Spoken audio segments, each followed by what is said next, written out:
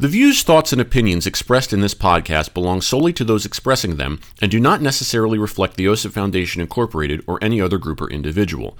This podcast may contain dialogue or subject material that could be considered for mature audiences only. All aspects of How You Play the Game and the OSIP Foundation Incorporated are protected by copyright and other state and federal intellectual property laws. Unauthorized use without the express written consent of the OSIP Foundation Incorporated is strictly prohibited. If you're interested in sponsoring How You Play the Game, please email us at podcast@osipfoundation.org. Your sponsorship may be tax deductible. I can't remember if I asked you this already, so forgive me if I did. Cranberry sauce, yay or nay? Oh, absolutely. Yay? Okay. So far, so good. Now, gelatinous blob from a can or original recipe homemade? Or both, or neither? Well, you already said yay to it, so, or both.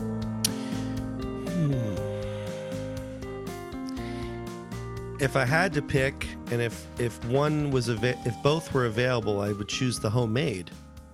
See, this is why we can never be friends. So,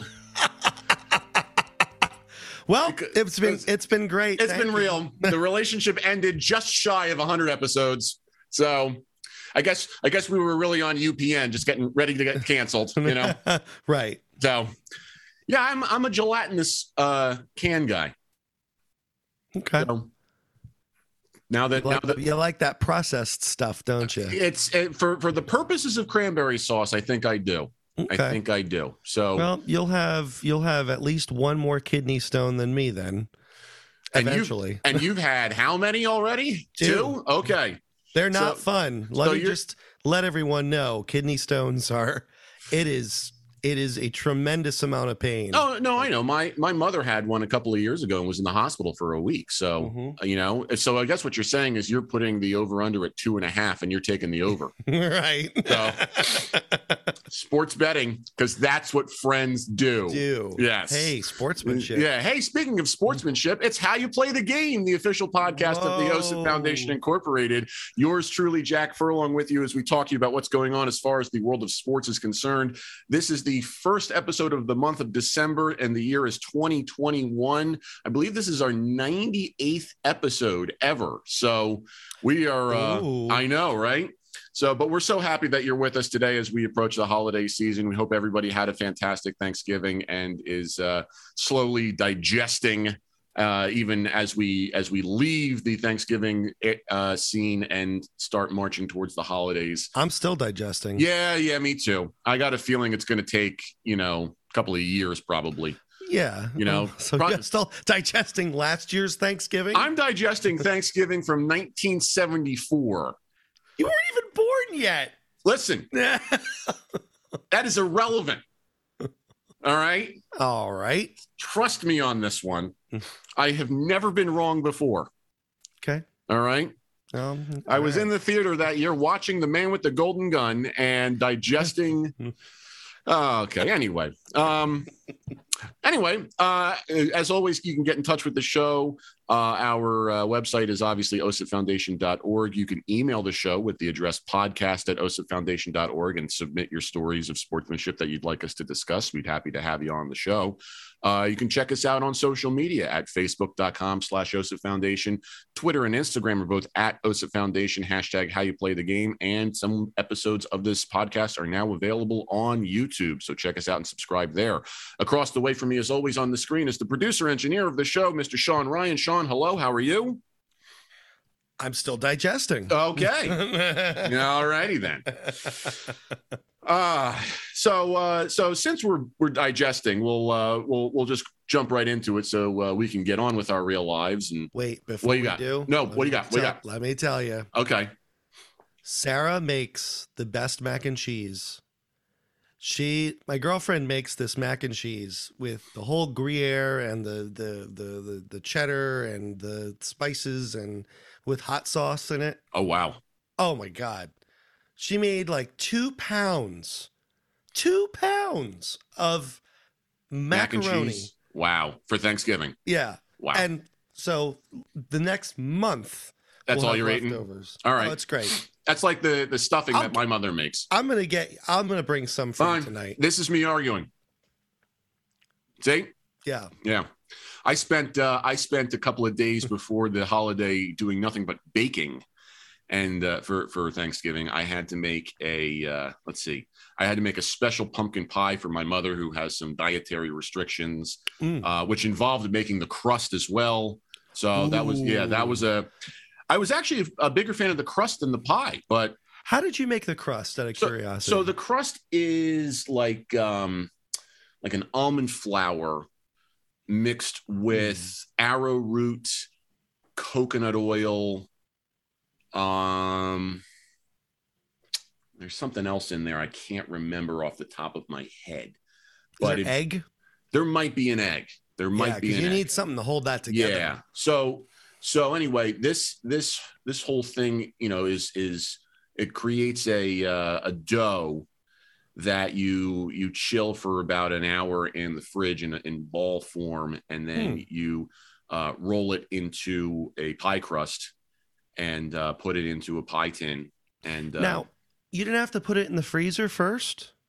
I know how you're supposed to put ice water in it. No, I did not have to put it in the freezer first. I actually had to do that with a different dessert though. But with this particular pumpkin pie, maybe it's because of the dietary restrictions. I'm not sure. Yeah, it's probably the components of it. Right. They said you need like 30 minutes to an hour in the refrigerator covered, as a ball. That's it. So, and it was fine with me. So my number one is I've made crust before, and my number one concern is never having enough crust. Yeah.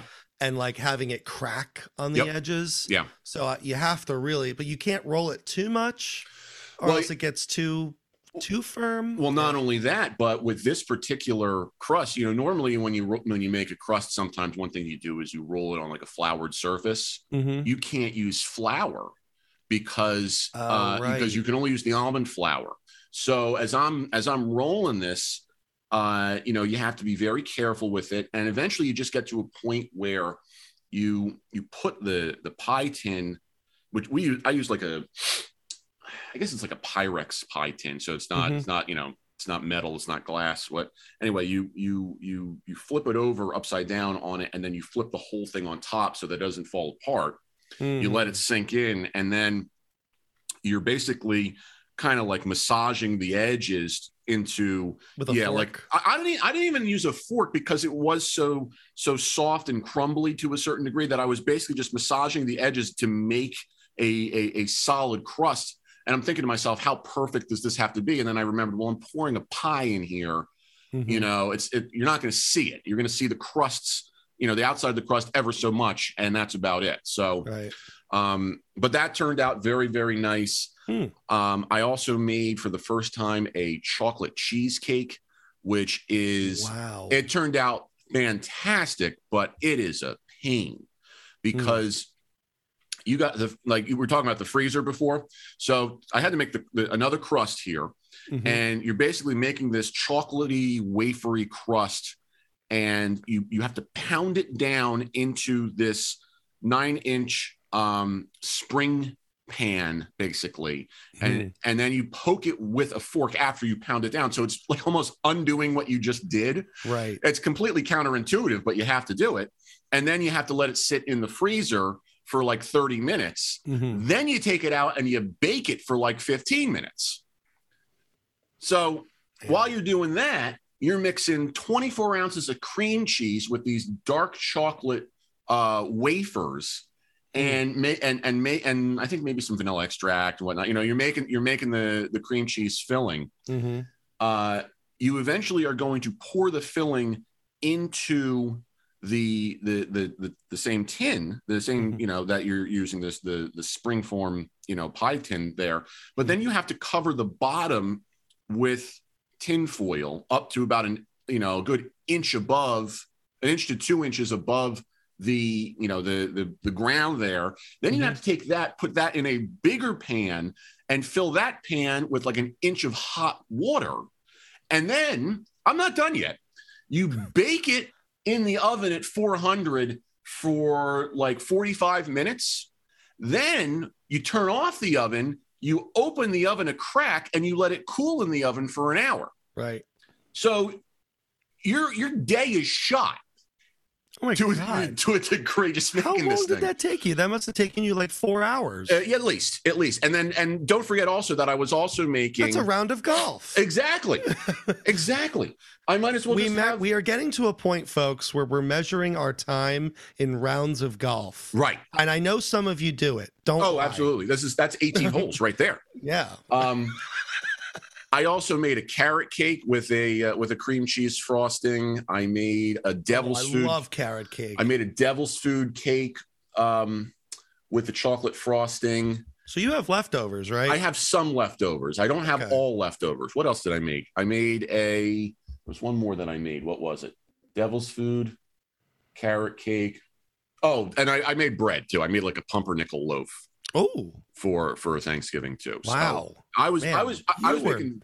You were busy. I was making 5 things over the course of 2 days, and I'm taking pictures of it and whatnot so that I can use it for when I set up my bakery. You got to show me these pictures. Remind me. I'll do that. I'll do that.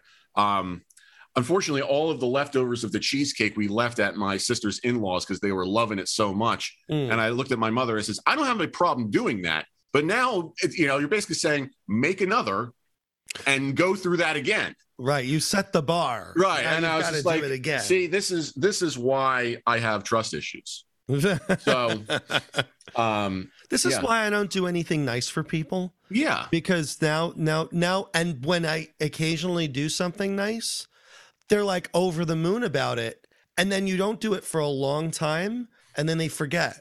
It's great. See, you are the George Costanza of OSIP for a reason.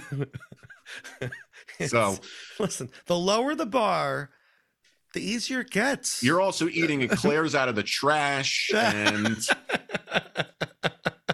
taking your shirt off when you go to the bathroom. I'm dragging the pennant through the trophy through the parking lot at Yankee Stadium. Yeah. Yeah. Hey, it's bodysuit guy. Yeah. I can't get fired, Jerry. Oh man. So anyway, Speaking of sports, why don't we get into our topic today? Sure. So this came across my proverbial desk the other day, and I said, well, this is enough for an episode. Out in California, and I believe it is in the like the Orange County area. There is a high school, Mater Dei High School, which is a Catholic high school. Okay. And they are now facing a lawsuit because of hazing, where one of their football players was hazed and suffered a brain injury. And the problem here goes beyond just this. It's almost like we expect things like this to occur kind of in our news cycle. Not that doesn't make it okay, but you're going to read these stories. Okay. Unfortunately, it's unfortunate, but where it became a problem beyond this, this level of problem is that the denial and the outright hubris to ignore the seriousness of this in the 21st century took it to a level of insanity. The story, I think, was, the story that I have here, and a lot of the articles that I saw pointed back to this article. So this is the one I'm using, excuse me, to get the ball rolling. It's from the Orange County Register by an author named Scott Reed, published on November 25th. So I think was that Thanksgiving? Yeah, it was on Thanksgiving that this was published. Okay. Mm-hmm. And the headline reads, former players show support for Mater Dei, Rollinson, who is the coach, after reported hazing that left football player with brain injury. On the eve of championship game, the coach talks about winning another title, but won't discuss the report. And I quote basically that there was a pep rally, basically to prepare for their upcoming game. I've got the article up. You got it up? Okay, good. Are you reading it from NBC? No, I'm reading it from the OC Register. Okay. Anyway, they were a day away from their championship game. And what happened was there was a report in the same publication, the Orange County Register, detailing the coach and school's handling of a violent hazing incident earlier this year.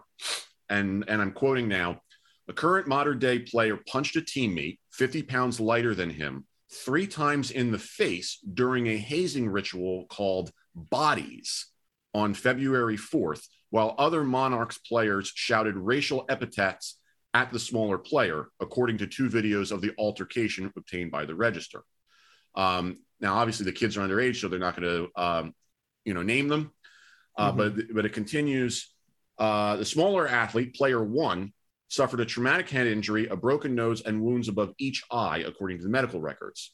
The police department recommended the larger player, player 2, be prosecuted for felony battery, according to a police report. The district attorney's office does not intend to file charges, though.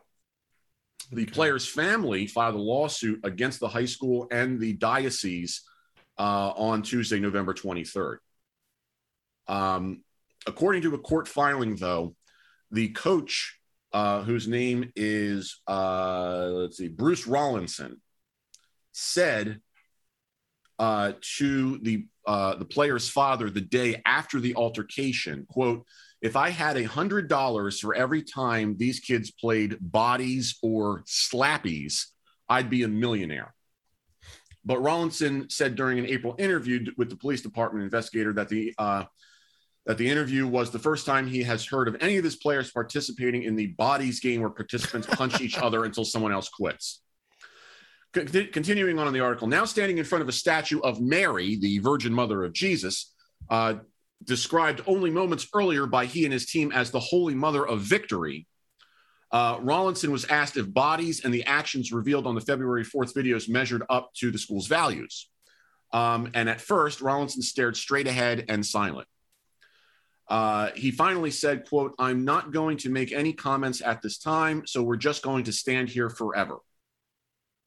The question was then asked if he was concerned about his job, and he said, quote, "I have no comment. There's an investigation." Someone asked him if he lied to police. There's no comment. It's under investigation. Let's see here. Rollinson on social media had called earlier in the week for former players to attend the practice Thursday morning, where he said, quote, "You understand the importance that this day has on our team, and you know how important the brotherhood is to me. I need you there. No excuses. Just be there." One by one, around 100 former players walked up to the current team assembled and kneeling after Thursday's practice, hugged Rollinson, introduced themselves, stated the year they graduated, and wished the team good luck against their opponent. Often terms accentuated with expletives. Let's see here. Continuing on, blah, blah, blah, blah, blah. And then during a conversation with player 1's father, negligence per se, hazing in violation. I'm sorry, I'm reading it different. During player 1's father, Rollinson told the parent that he was in a, quote, bind, end quote, in terms of disciplining the other player, because he said his father was one of the team's volunteer coaches. Player 1's family lawsuit alleges negligence per se, hazing in violation of the California Penal Code, negligent failure to warn, train, or educate, intentional infliction of emotional distress. The trainer, Kevin Anderson, after seeing the injuries of player 1, quote, spoke with the administrative staff at Modern Day, who told him, the trainer, not to call the paramedics and to delay contacting the player's parents. The trainer, despite seeing the severity of the injuries, did not immediately treat the player and instead continued taping other players' ankles for practice, according to the court filing. Officials initially declined to cooperate with the police department investigators. Rollinson and Kevin Kiernan, the school's athletic director, finally agreed to be interviewed by the police department, with the assistant principal, Miguel Gutierrez, present on April 21st, more than 2 months after the altercation, when the PD first requested information from the school. During the interview, Rollinson said, "We have no hazing on our program. Never have, never will. I've been head for 32 years. And honestly, I've never heard the word hazing used since 1989. In a letter to the parents and students of the school Wednesday, the school president, Father Walter Jenkins, asked, quote, "for your faith and trust as we navigate the process ahead, and kindly request that you respect the privacy and dignity of all involved," end quote. The players showed up to basically just stand in support.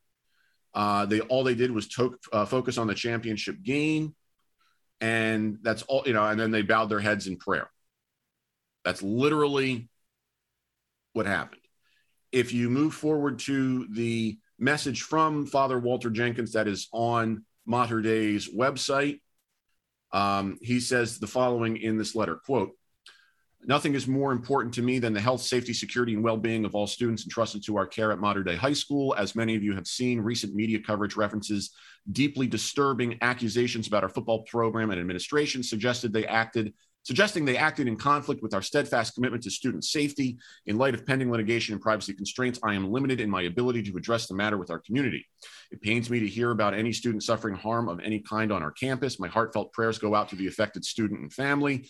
Please know that we take the matter seriously and commit to you that all aspects will be handled consistently and in accordance with the core values of our institution. At this time, I respectfully ask for your faith and trust as we navigate the process ahead, and kindly request that you respect the privacy and dignity of all involved."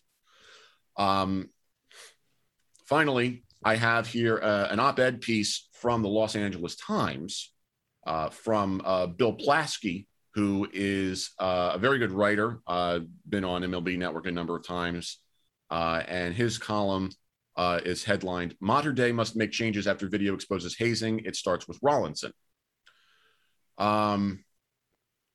He basically describes the incident that the two players preparing to fight. The bigger player is 235 pounds. He's smiling. The smaller player is 175 pounds and frowning.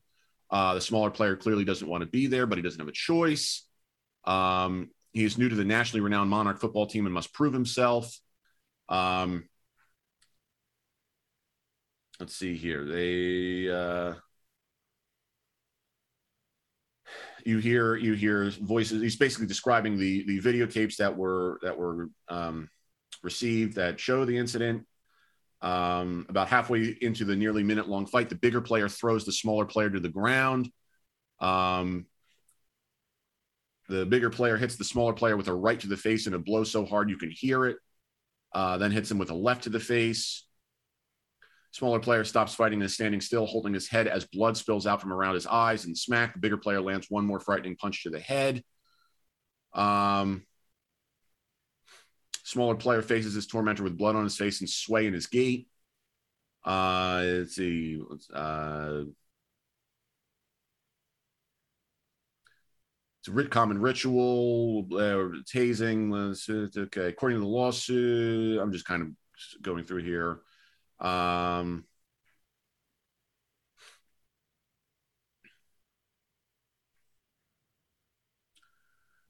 Michael Reck, one of the attorneys for the player one in question, says, quote, "Mater Dei has a culture of winning at all costs and a culture of cover up at all costs. They're treating their kids like commodities. Player one was initially told by teammates not to snitch, but when the school's officials figured out what had happened, they apparently didn't want to openly acknowledge the reason for the injuries, and his parents weren't called for 90 minutes.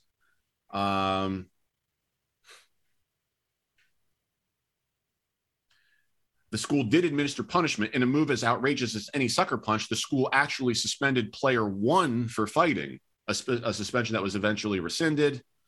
The complaint also says, to this day, Principal Claire has never addressed the concerns raised by the plaintiff's parents, instead opting to be evasive and deflective. Let's see here. The players' parents were told there were no video of the fight, which was another cover-up. They go through the whole thing that we just kind of went through.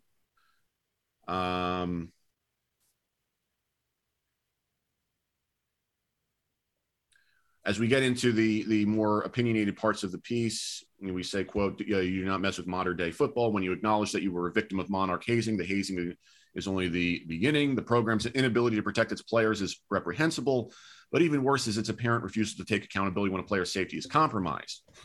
Quote, they didn't do the right thing even after the fact, said Brian L. Williams, another attorney for the plaintiff. They circled the wagons and they protected the brand, end quote.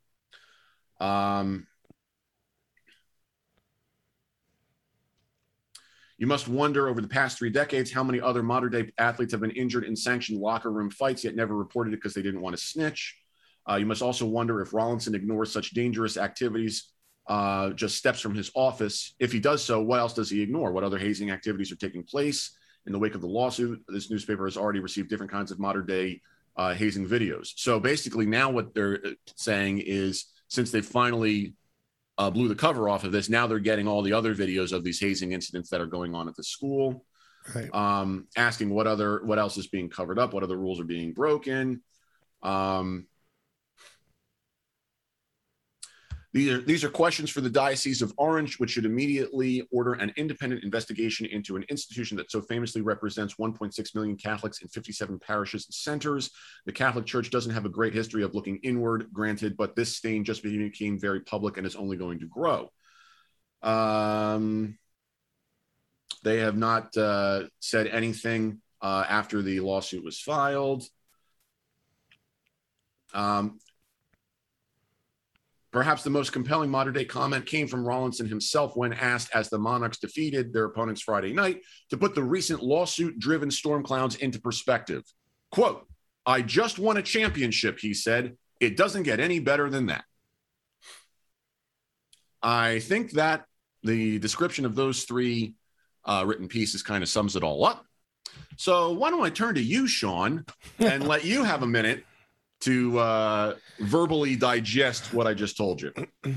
Well, oh God, where do I begin? The beginning? I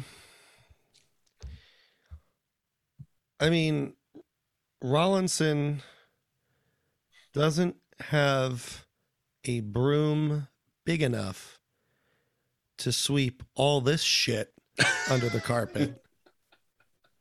I mean, I'm sorry, but like, that was not, let's just start with what this could be. And this is, with an incident like that, there had to have been more. There's no question. And how far back does it go? You got to think about, like, when was the high school founded? Do you know? Does it say? Let's see here. I guess I could look it up. Yeah, I'm trying to go back and let's see here. I don't see it on the page. Maybe on Wikipedia.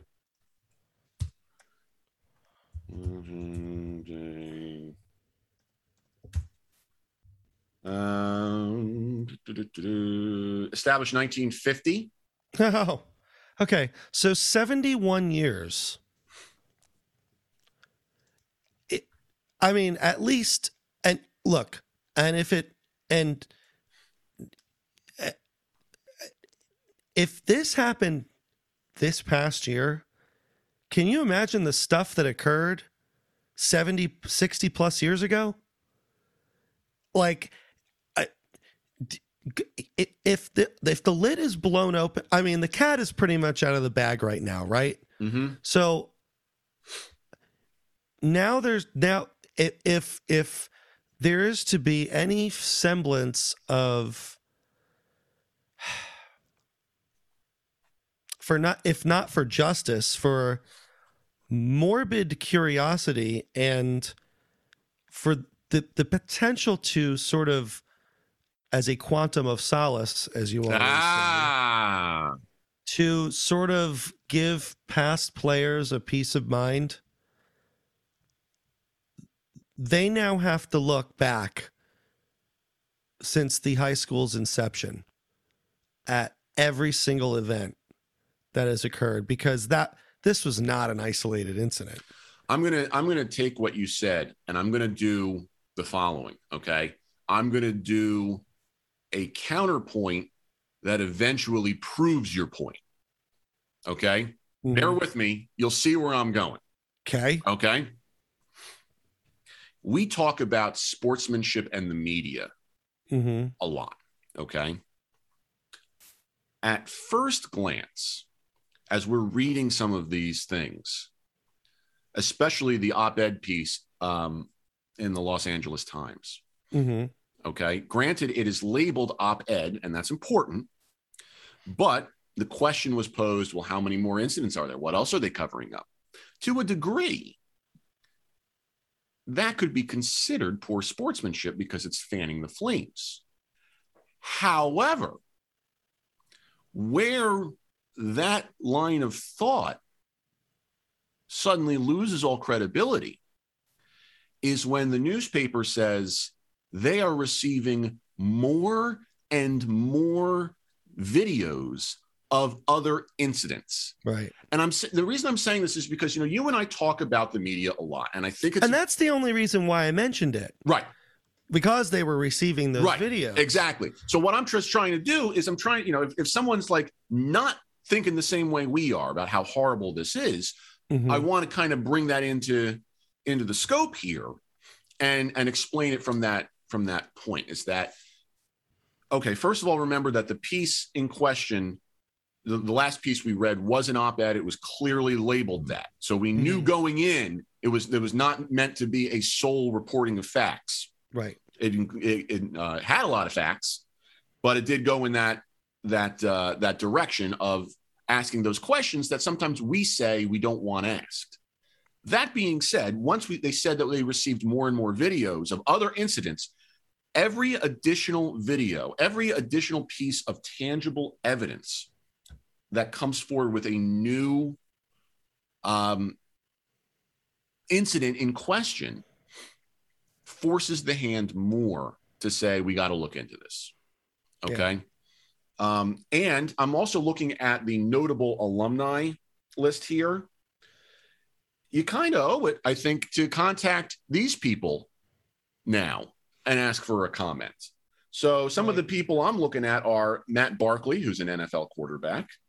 Let's see here. Danny Espinosa, MLB second baseman. I think he just retired. I'm not 100% sure about that.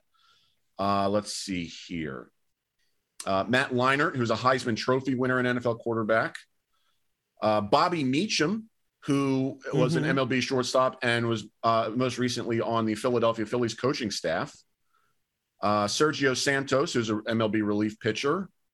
Let's see here. Miles Simon, who's a basketball analyst for ESPN and former NBA guard. Let's see here. Going into the non-sports world, Mike Gallagher, who is a United States congressman from Wisconsin's 8th Congressional District, who has held the office since 2017. That's a good one to go to. To which to go. Thank you. Let's see here. No one else really comes to, Steve Odenkirk, who I imagine is a relative of Bob Odenkirk. Well, I was going to say. Okay. It does say here that Steve Odenkirk is a film actor, comedian, director, film editor, film producer, and screenwriter. So. Bob Odenkirk is also all of those things. Yeah. Oh, Steve Odenkirk is Steve-O. Oh. Apparently. Other name, Steve-O. Oh, okay. See? I apparently don't know anything. He's Steve Odenkirk is the guy who played the Chosen One in Kung Pao Enter the Fist. Oh. Which was a quite entertaining movie. But anyway, they should probably reach out to some of these people for comment. Yeah. It's bad enough that the hazing was found. The fact that the high school went out of its way and continues to go out of its way, and the coach continues to go out of its way to ignore it, is the biggest sin of all. I relate to this story as someone who was a potential victim of hazing, but was a snitch. And when I was in high school, playing high school baseball, there was a situation where, they were trying to haze us younger underclassmen. Mm-hmm. And I immediately went, nope, no, this isn't cool. And I literally left practice at the beginning of practice when they were starting this, because I kid you not, the head coach had been the head baseball coach there at the school since when my mom and her siblings were at the school. So her oldest sibling was born in 55. So you're talking what? Graduating in 72, 73, something like that. Okay. That's my mom's age. Okay. So not supposed to know a woman's age, but so anyway, right. the point being that this guy has been around since then. And on this particular day, there was an assembly during the school day, and some of the upperclassmen decided to skip the assembly and instead go down to the batting cages with the baseball coach and take batting practice. Well, one of the kids, the shortstop, or maybe it was the second base, one of the middle infielders, hit a screaming line drive off of the batting machine back up the middle and struck the head coach right in the eye. So he was down for the count.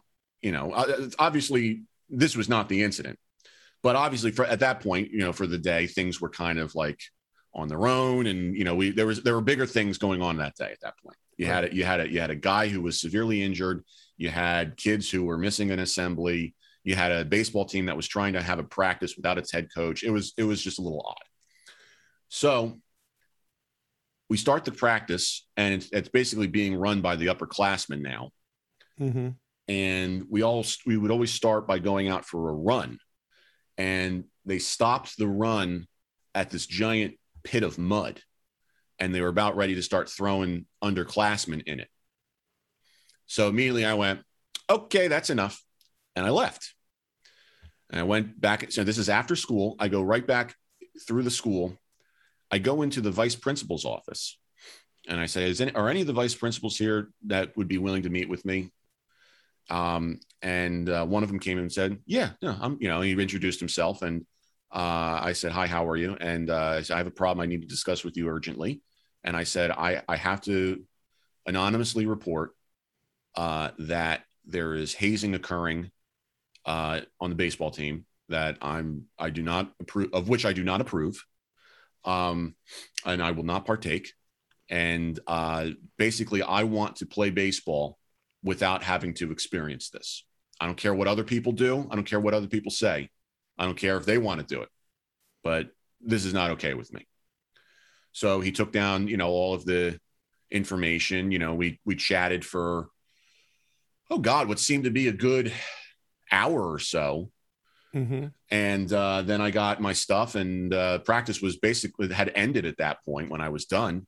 So got in my mom's car, and I went home.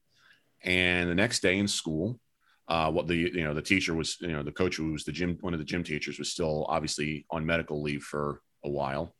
I was called into the vice principal's office again. And this time I met with the vice principal and the other vice principal. So they had two. So we were all powwowing about this stuff and whatnot.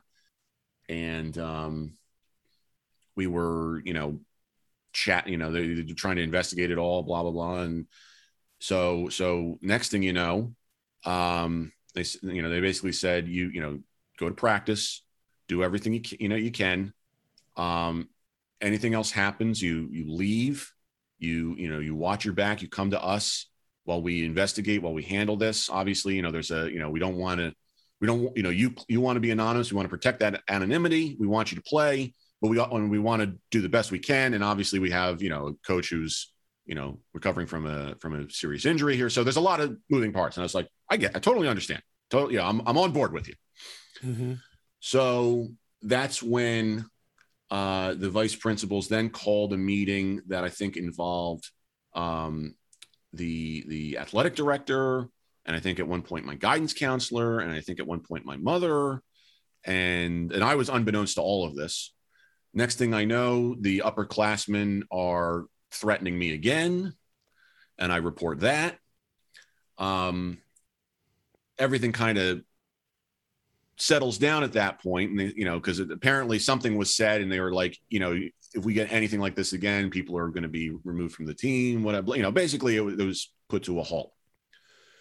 The head coach comes back like a week later and basically says, he like pulls me in privately and scolds me for being a snitch, more or less. I'm kind of summarizing. Then I go to practice and I'm down on the JV field, and the head coach comes up and pulls aside the JV coach, speaks with him. And long story short, the coaches were basically told, or at least the head coach was told, you can either submit your retirement at the end of the year or we can fire you. So wow. Pick one. And that's what ended up happening. The JV coach's contract was not renewed either. And it went from there. It's, now granted that occurred in 1999.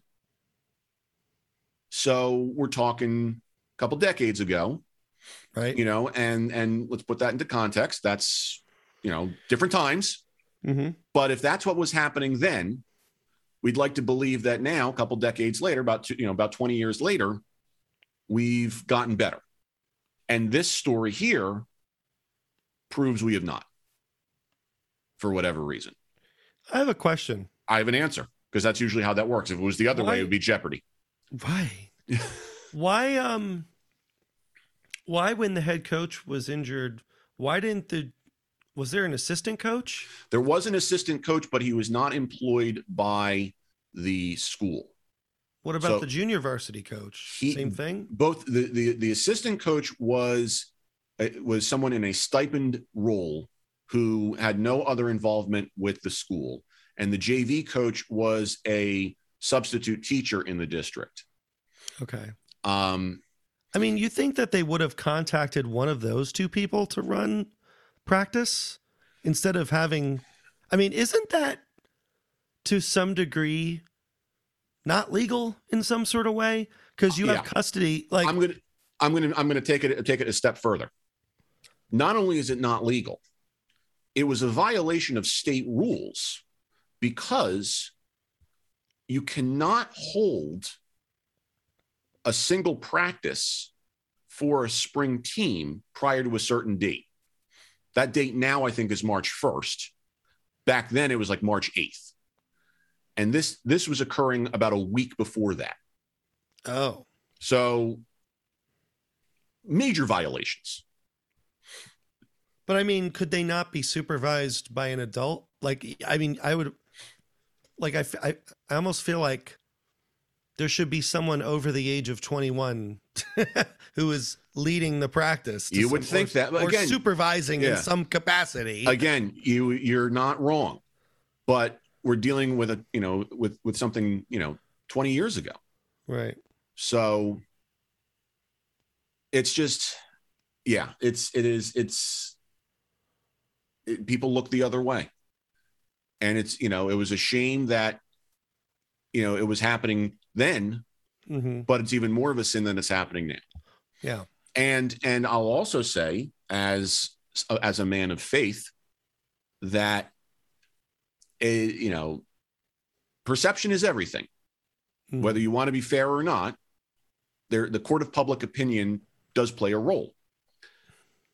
This is a Catholic high school that is essentially sweeping things under the rug again. Yep. We've seen this before. And I'm not trying to, conjure up past memories, but what I am trying to say is that the court of public opinion probably doesn't look on this too fondly. And people are probably going to make connections, whether fair or not, and cast judgment as a result. I'm not saying that's right or wrong. I'm just saying it's probably going to happen. I mean, essentially, these guys at Modern Day essentially wrote the check and the public is cashing it. Yeah. Yeah. I mean, that's essentially, it's two forms of ID, my account number's on the back. And yeah, like, I don't know, like it's, I've witnessed tasing myself when I was in high school, but it was more of a form of like general, not within sports. It was, right. So back in the good old days, or not so good old days, depending on how you look at it, as we call them, the late 90s. So there was something called Freshman Friday. Okay. And in my high school, it happened. It goes back way back. I mean, it went way back. And essentially on the first Friday of the school year, the seniors would haze the freshmen. And it would be like, when I was there, they like the girls would take their lipstick and write, freshmen on the girls' heads in lipstick, and they'd make waste them wear lipstick. I know. Yeah, I know. And they wear like they write it on the t-shirts, and they'd like make them wear them, and like, and then there were a couple of instances where, the seniors, the boys would, dump freshmen into trash cans. Oh, lovely. Like upside down. Like, and I witnessed this, and I was like, not normal. No. No, not good. And I was actually on my way to report it, actually, but someone beat me to the punch. Oh, darn. And I was like, oh man. All right. Well, they got it. They got it handled. Hey, it's one less thing you got to do, right? So I was just it was upsetting. Yeah. And I was talking to one of the sophomores at the time in the band, and they're like, oh yeah, and if you think this is bad, and if you don't show up on Friday, there's Makeup Monday. Like, so they actually kept a list. Seniors kept a list. Wow. Of who did not show up on Friday, and got to them on Monday, the next, like. And where was the administration? Well, they finally did something about it. It wasn't until my senior year, okay, where administration changed. I mean, look, I don't want to say too much, but essentially they were bought and paid for. Ah. Okay. Yeah. And they, at the time, and they very much really, they didn't care. They didn't care about any of that, what was going on. They just cared about the integrity of their position. They didn't even really care about the high school as much as they cared about their own jobs. So it was like they were very selfish. And then when the new principal took over, he was like, absolutely not putting a stop to this now. This is ridiculous. Yeah. And he was great. It was completely finished. When we were seniors, there was no more hazing. There was like, playful banter back and forth, but it wasn't anything like throwing you in a trash can. Yeah. But it was just like, it wasn't nearly the same. It was, good-natured ribbing is right.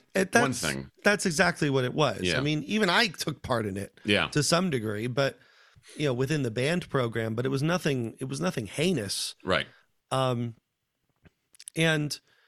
now when I ask people about it, they're like, what is that? I'm like, good. You shouldn't know. You shouldn't know. Yeah. You shouldn't know. Well, you should know so you don't repeat the same mistakes. That's fair. But you shouldn't know it because it's not shouldn't be common. Right. Right. So, it's now it's just a completely different culture, and I think it's on the right track, at least, where I went to school. And,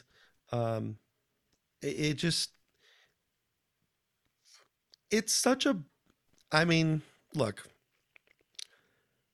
we talk about things being,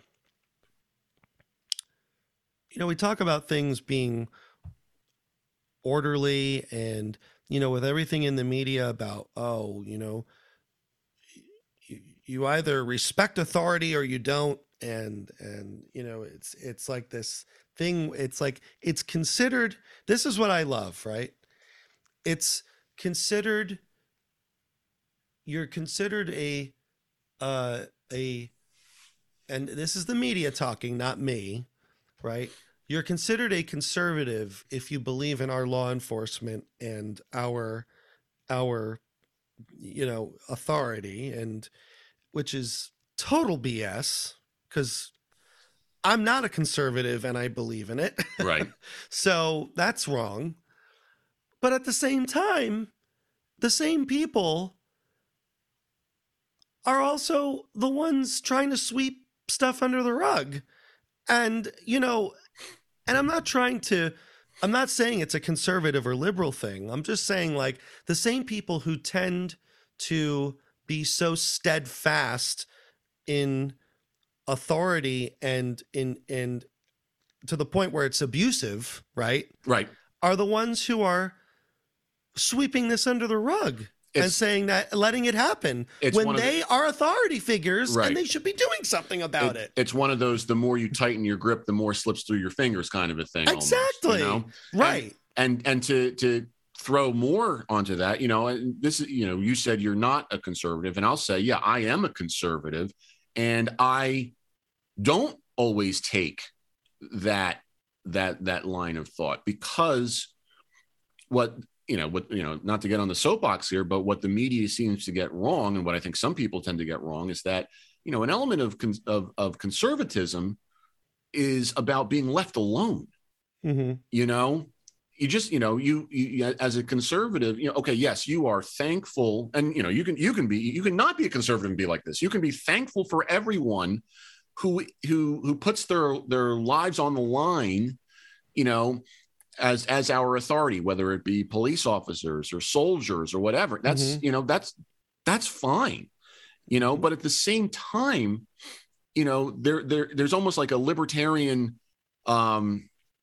aspect to this, where you want to say, like, by being conservative, what I'm saying is I don't need the authority to govern me and tell me what I can and cannot do. As long mm-hmm. as I'm not infringing upon the liberties and the boundaries of another human being, why does the authority care? Right. So it goes that argument, and goes, it's a two-way street, And I agree with that. That's the thing. And I'm not a libertarian. See, and that's the thing. It's like, I think what people confuse, and I think this all falls under sportsmanship. Yes. Is people assume if you believe one thing, you are automatically that thing. Yeah. And there's no, and this, the problem that I'm seeing is, and we are still talking about hazing, by the way. Yes. It's the way people feel about it. Right. And it's your reaction to it. And if it's like, it's okay to have an opinion, but when your opinion isn't backed up and you're sort of being a hypocrite, like this Rawlinson guy, right, where he believes in faith and the power of, prayer and togetherness and safety, all that boilerplate stuff, but yet he's turns a blind eye, not even blind, like intentional. For years. Just doesn't. Yeah. So it just. It's almost like another Joe Paterno thing at Penn State. Right. You know, he was an institution, and it's, and I think people on the outside looking in, and I'm trying to find the best way to word this, because there is a connection that I want to make between identity politics and situations like this, is that you can't assume, like, the thing where, let's break this open, even though there's no additional evidence of any other things. Let's dig anyway and make up stuff. And, right.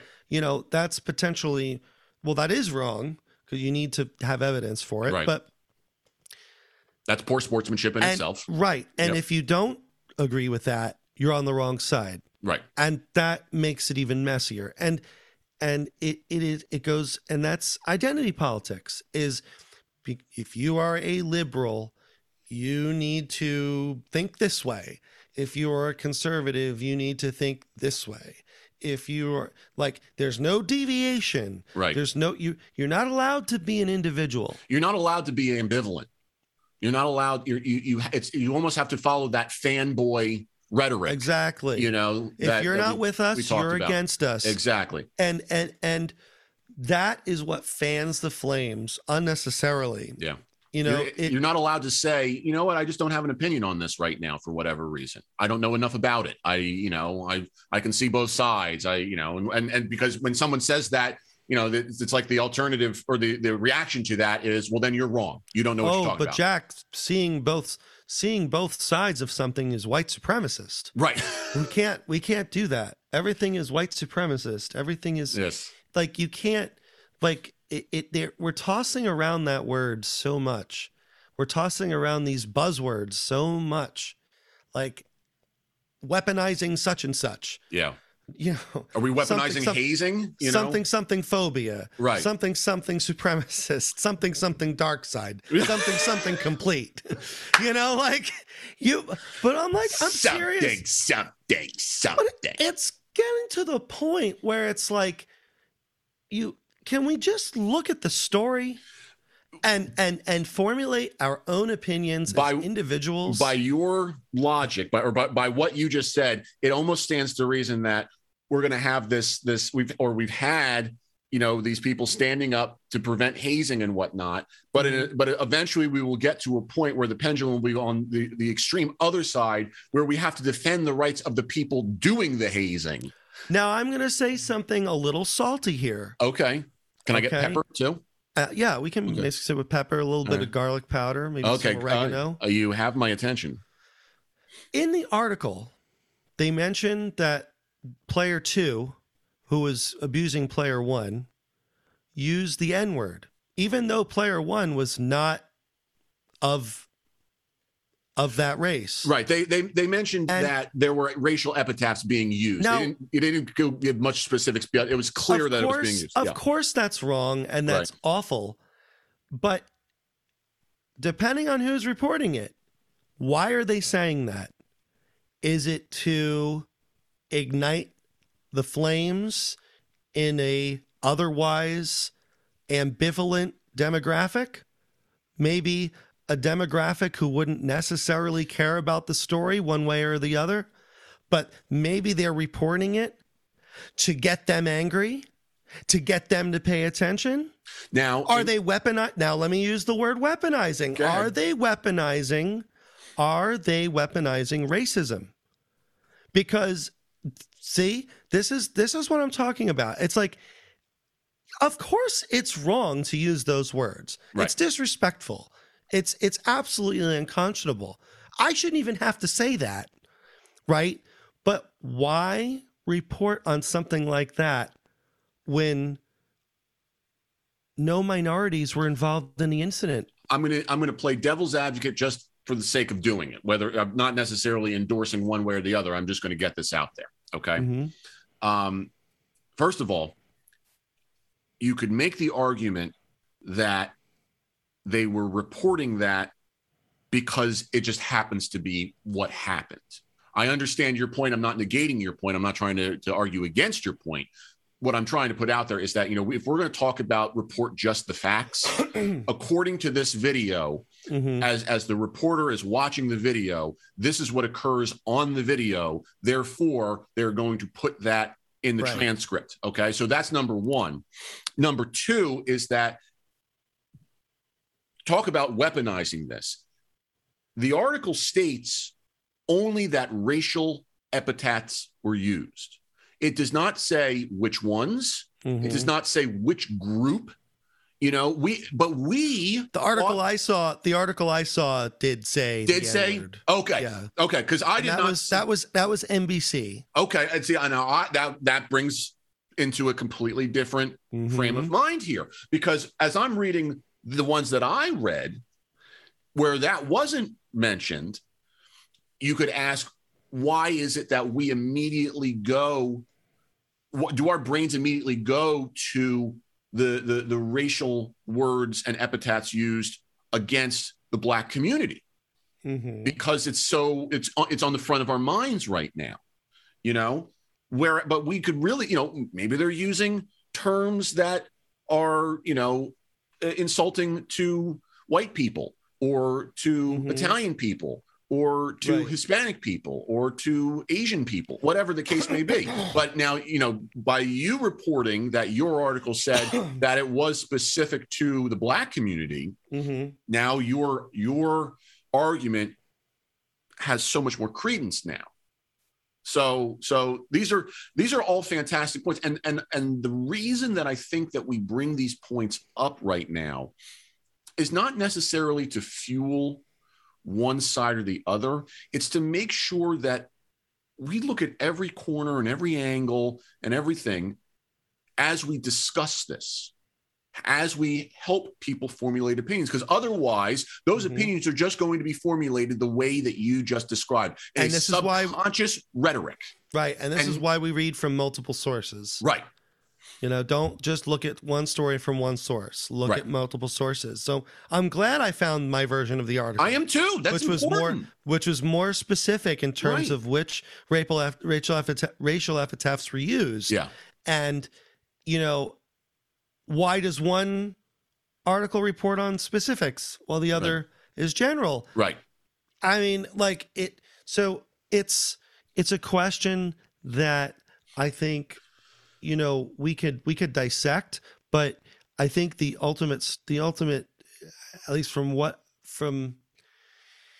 again, it's not the story itself. It's the aftermath. It's how we respond to it. It's what do we do next as a result of this? So many parts of sportsmanship are about our responses, not necessarily our immediate reactions. Right. I know I've talked about this in the past, maybe not on this show, but in other areas where I have said, like, we have like these natural reactions to certain things that sometimes can't be helped. Right. And you could categorize that as good or bad sportsmanship, in a way, but because it's a natural reaction, you can't hold people accountable for that. It's the next response, it's likened to a horror movie. If you go see a horror movie, and I'm not saying go see a horror movie, but you go see a horror movie, you're going to get scared. You're going to scream. You're going to get, you're going to have these natural reactions. Okay. That's the same thing here. Something, if you're playing a sport and if I'm playing baseball and I'm up to bat and I get hit with a pitch, okay, I'm going to react negatively as a natural reaction. The question then becomes, well, where do I go after that? I'm going to be upset that I'm in pain. Okay. But am I going to start cursing at the pitcher? Was that intentional? Like trying to start a fight? Or am I just going to stop and wait for the pain to subside, take a couple of breaths, and then just go to first base? I might curse because it hurts. that's a natural response. It's that, but it's, from there, am I going to, start a fight? That's where we step in and we say, that's what can be controlled. Yeah. And just like this story, the natural response sometimes isn't the major problem here. It's the continual denial and the continual ignorance. And granted, yes, with legal proceedings, you can't comment. I respect that. That is our system. Many of the things that we reported in this story have that as a fallback.